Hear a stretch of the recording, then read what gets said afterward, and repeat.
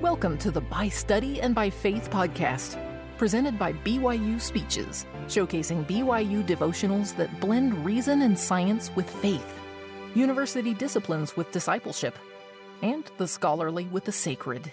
Visit speeches.byu.edu and click on podcasts for more details. It's a wonderful day.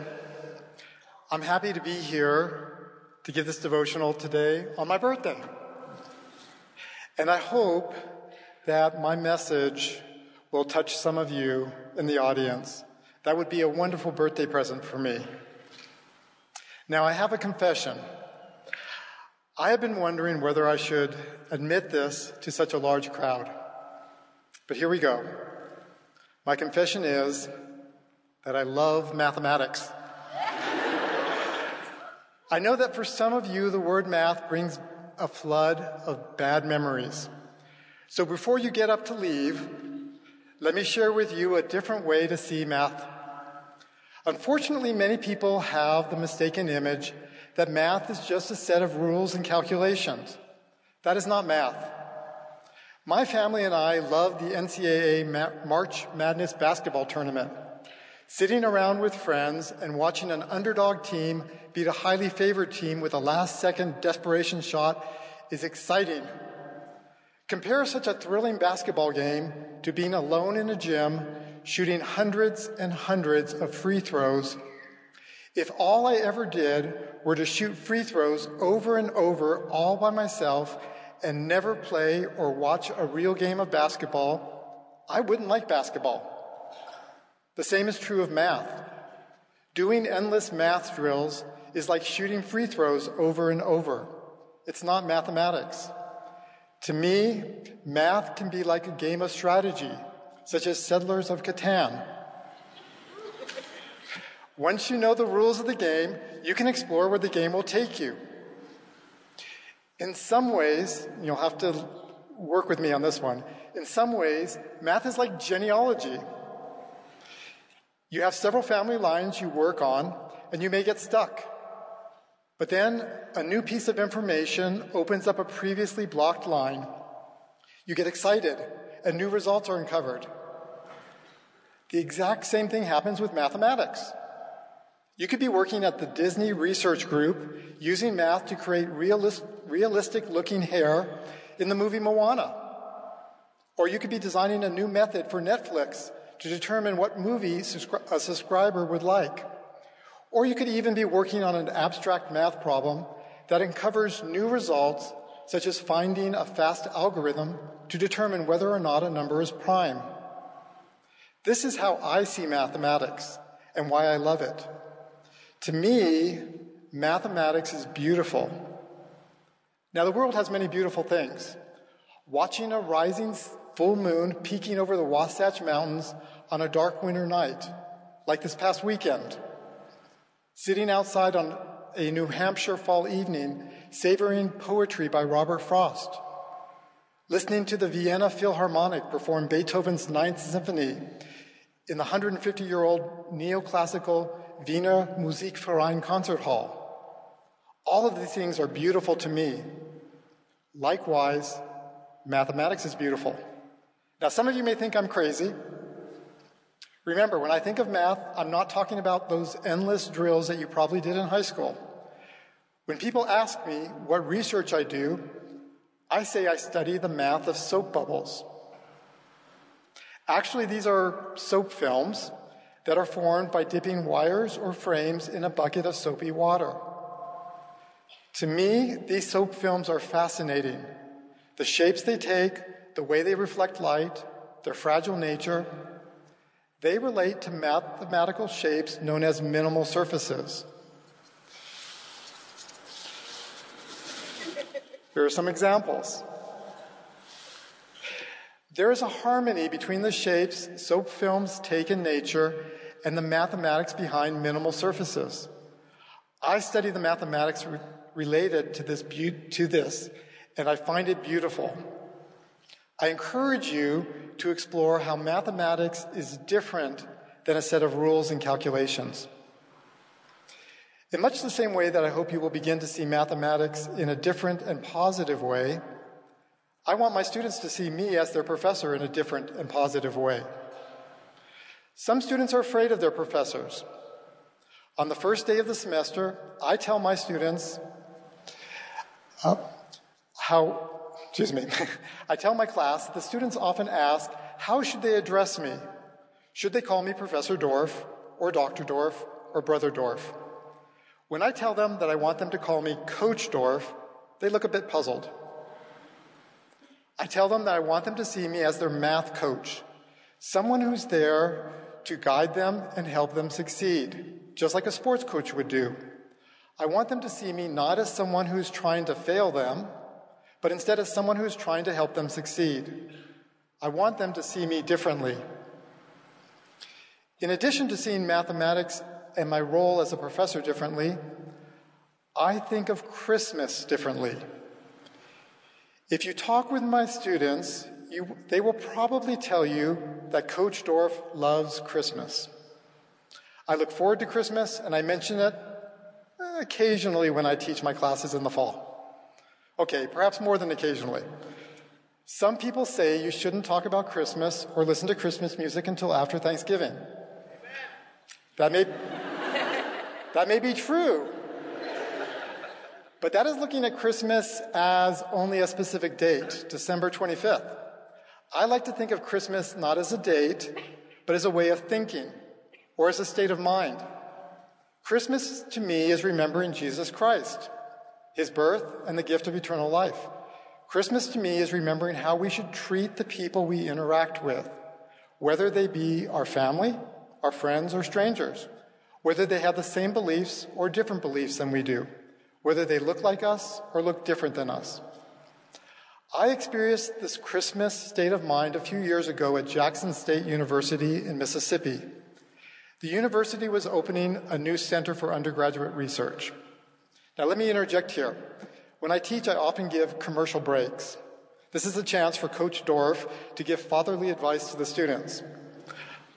This is a commercial break. If you're a BYU student, you should do undergraduate research. Undergraduate research has been shown to help you do better in college and be more successful after you graduate. And BYU is a wonderful place to do undergraduate research.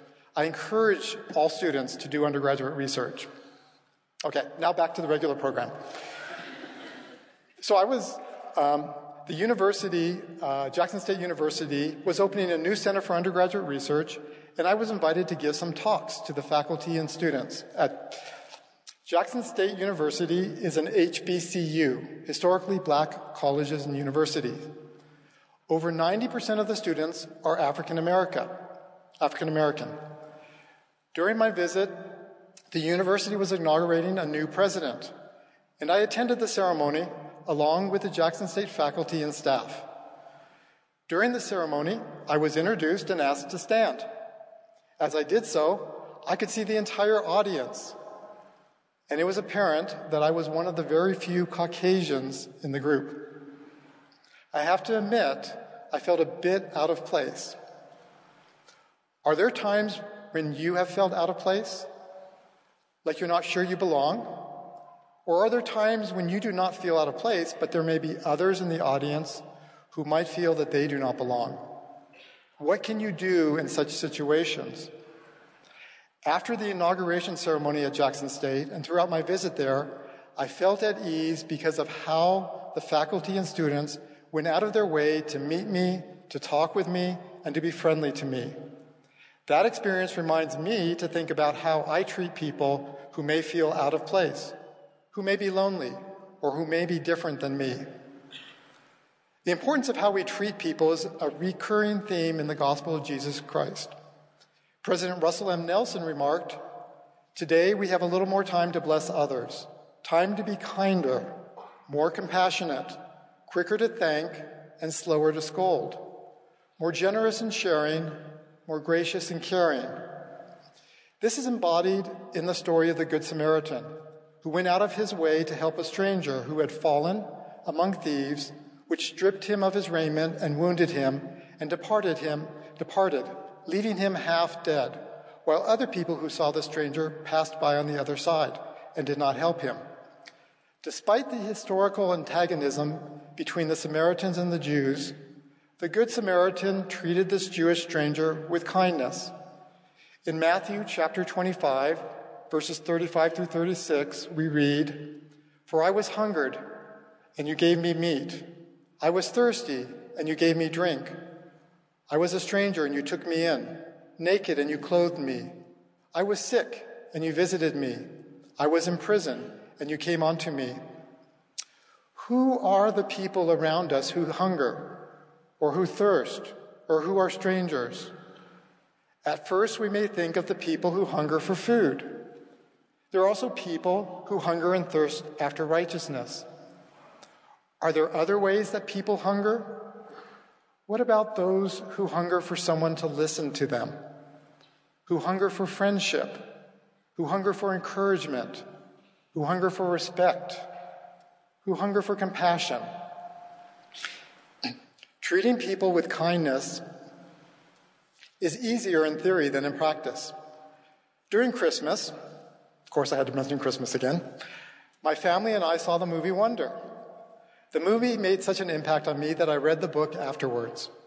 Wonder is the story of a 10-year-old boy, August Pullman, or Augie, who is anxious because he's entering 5th grade in a new school. There are two things that make Augie different than the other school children. Up to now, he has been homeschooled by his mother. And Augie has a medical condition that makes his face look different. So much so that some people stare at him and some kids run away screaming when they see him. The story is about how, at first, most of his classmates treat him as if he has a contagious disease. They avoid him. They think he is a freak, and some bully him. But as his classmates slowly get over their initial prejudice, they begin to see that he is a funny, smart, and fairly normal 5th grade boy. At the end of the year graduation ceremony, the Henry Ward Beecher Medal is given. Mr. Tushman, the director of the school, says, "Courage, kindness, friendship, character. These are the qualities that define us as human beings and propel us, on occasion, to greatness." And that is what the Henry Ward Beecher Medal is about, recognizing greatness. The medal goes to Augie. During the ceremony, Mr. Tushman quotes J.M. Barrie. "Shall we make a new rule of life? Always try to be a little kinder than is necessary." What does it mean to be a little kinder than is necessary? Many of us are good at being kind to others, especially in circumstances when we feel good. But it's harder to be kind when you haven't slept well for several nights, or when you're feeling sick, or when you're stressed because of financial problems, or when you've procrastinated doing something important, such as writing that 6-page paper for your class, or finishing a presentation, perhaps even finishing a devotional talk. Also, it is harder to be kind, not to mention kinder than is necessary, to others when they act, look, or think differently than we do. However, Christ's teaching on the Sermon on the Mount invites us to do just that. "Ye have heard that it has been said, Thou shalt love thy neighbor and hate thine enemy. But I say unto you, love your enemies, bless them that curse you, do good to them that hurt you, and pray for them which despitefully use you and persecute you." I think this last scripture suggests the need to go beyond just treating people with kindness. It hints at the importance of seeing people differently. President Thomas S. Monson declared, "We must develop the capacity to see men not as they are at present, but as they may become." Elder Jeffrey R. Holland summarized a comparable idea by C.S. Lewis when he wrote, "C.S. Lewis once said that if we could recognize who we were, we would realize that we are walking with possible gods and goddesses, whom, if we could see them in their eternal dignity and glory, we would be tempted to fall down and worship. Because this is true, we need to think more highly of ourselves and we need to think more highly of each other. This vision of others is exemplified in the story about the 4 sons of Mosiah, who traveled to the Lamanites to preach the gospel to them. They did this even though the Lamanites were the enemies of the Nephites and fought against them. They did this even though other Nephites laughed at them for thinking that the Lamanites could or would even want to change.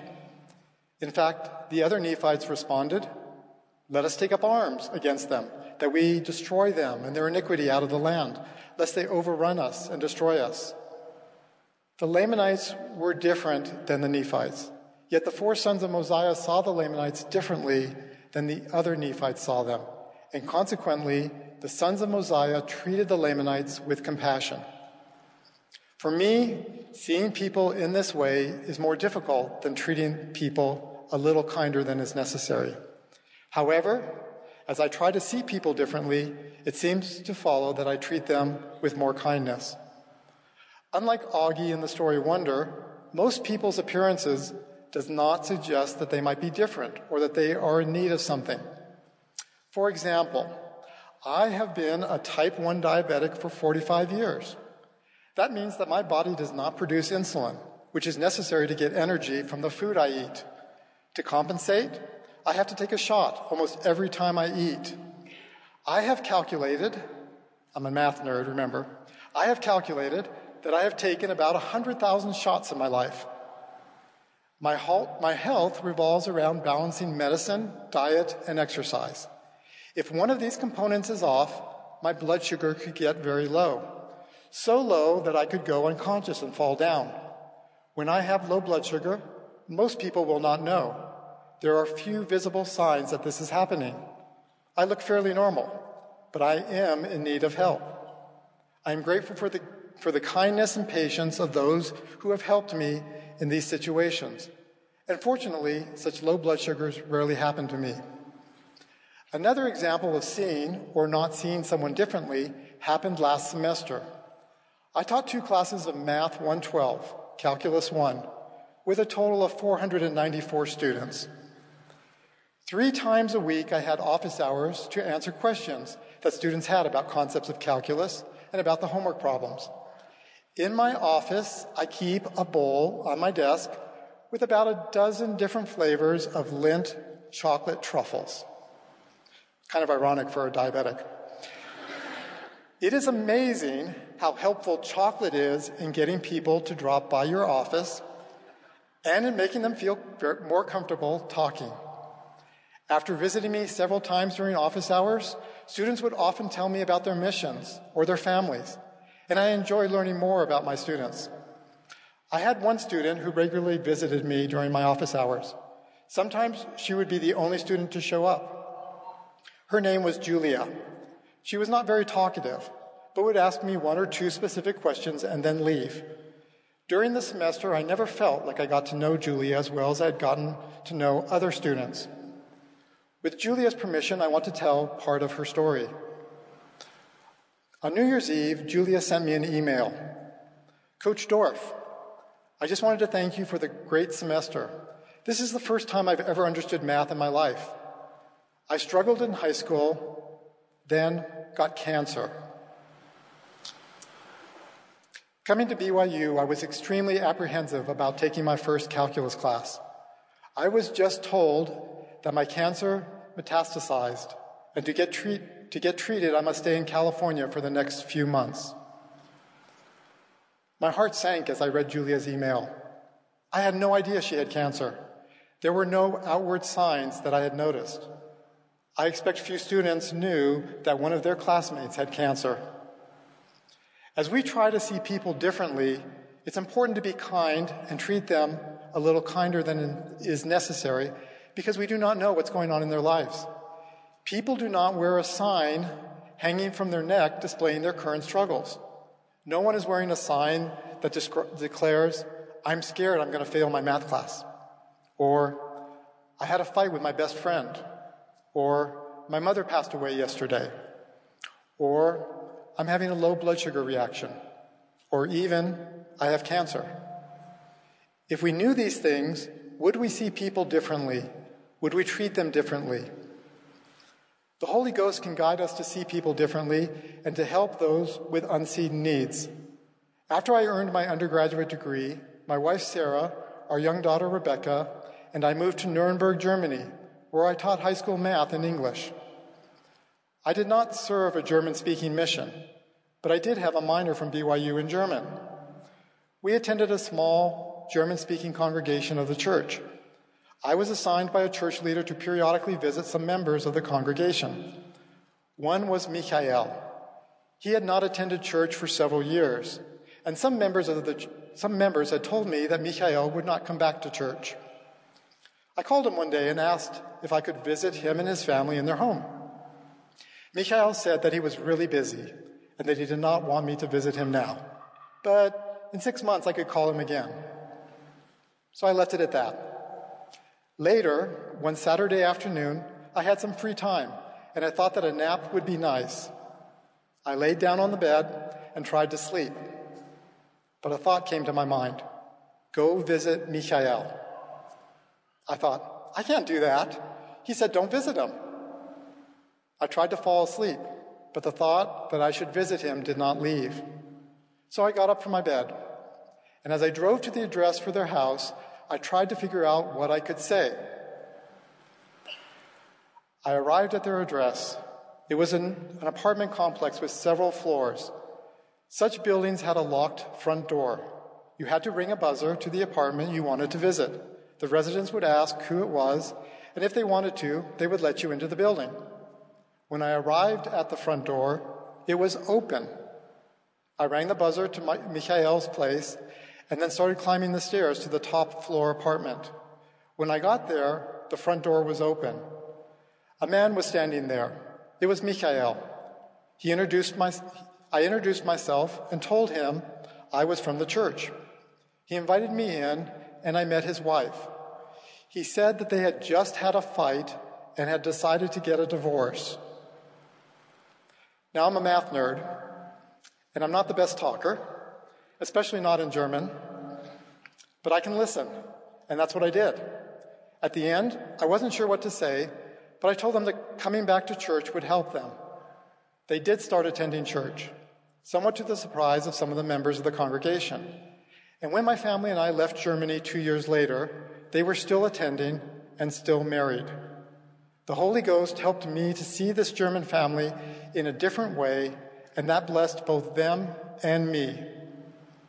One last example of how seeing something differently blesses our lives and the lives of those around us.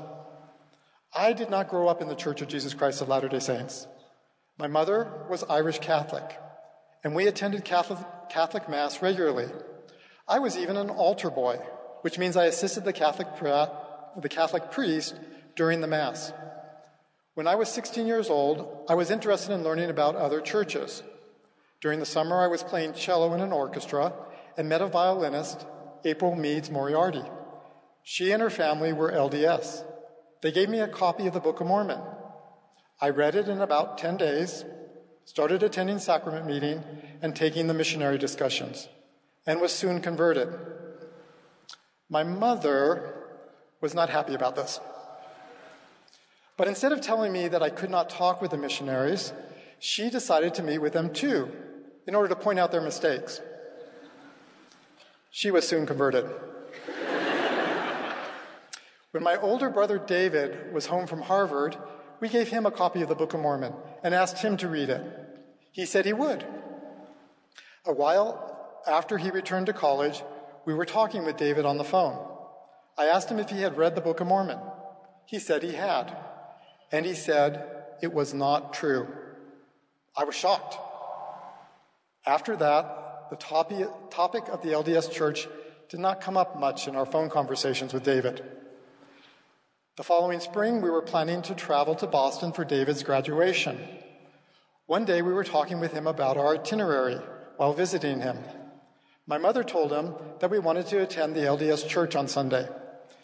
David said that he would attend with us, and then afterwards, he wanted me to baptize him. Again, I was shocked. As we talked, he explained what had happened. He said that he had read the Book of Mormon because he told me that he would read it. He wanted to prove that it was not true. After telling me that it was not true, he thought that his brother, me, would not do something dumb. Sounds like a comment from a brother. So he decided to read the Book of Mormon a second time. This time he read it differently, and that is when he gained a testimony of its truthfulness. Seeing the Book of Mormon differently has blessed David's life as well as many in his circle of influence. I encourage you to see things in a different and positive way, whether it is mathematics, Christmas, the Book of Mormon, or the people you meet in your daily lives. Our Savior, Jesus Christ, sees us differently, not as we currently are, but as we may become. I am awed by the love he has for me, who does not deserve it, and for the love he has for all of us, no matter who we are, no matter how different we may be from those around us, and no matter what struggles we have in our lives. In the name of Jesus Christ, amen. You've been listening to the By Study and by Faith podcast, presented by BYU Speeches. Please check out our other podcasts of recent speeches, classic speeches, and BYU Speeches compilations on love and marriage, overcoming adversity, Come Follow Me, the prophet Joseph Smith, and Jesus Christ, our Savior and Redeemer. Go to speeches.byu.edu and click on podcasts for more information. You can also find all BYU Speeches podcasts at your preferred podcast provider.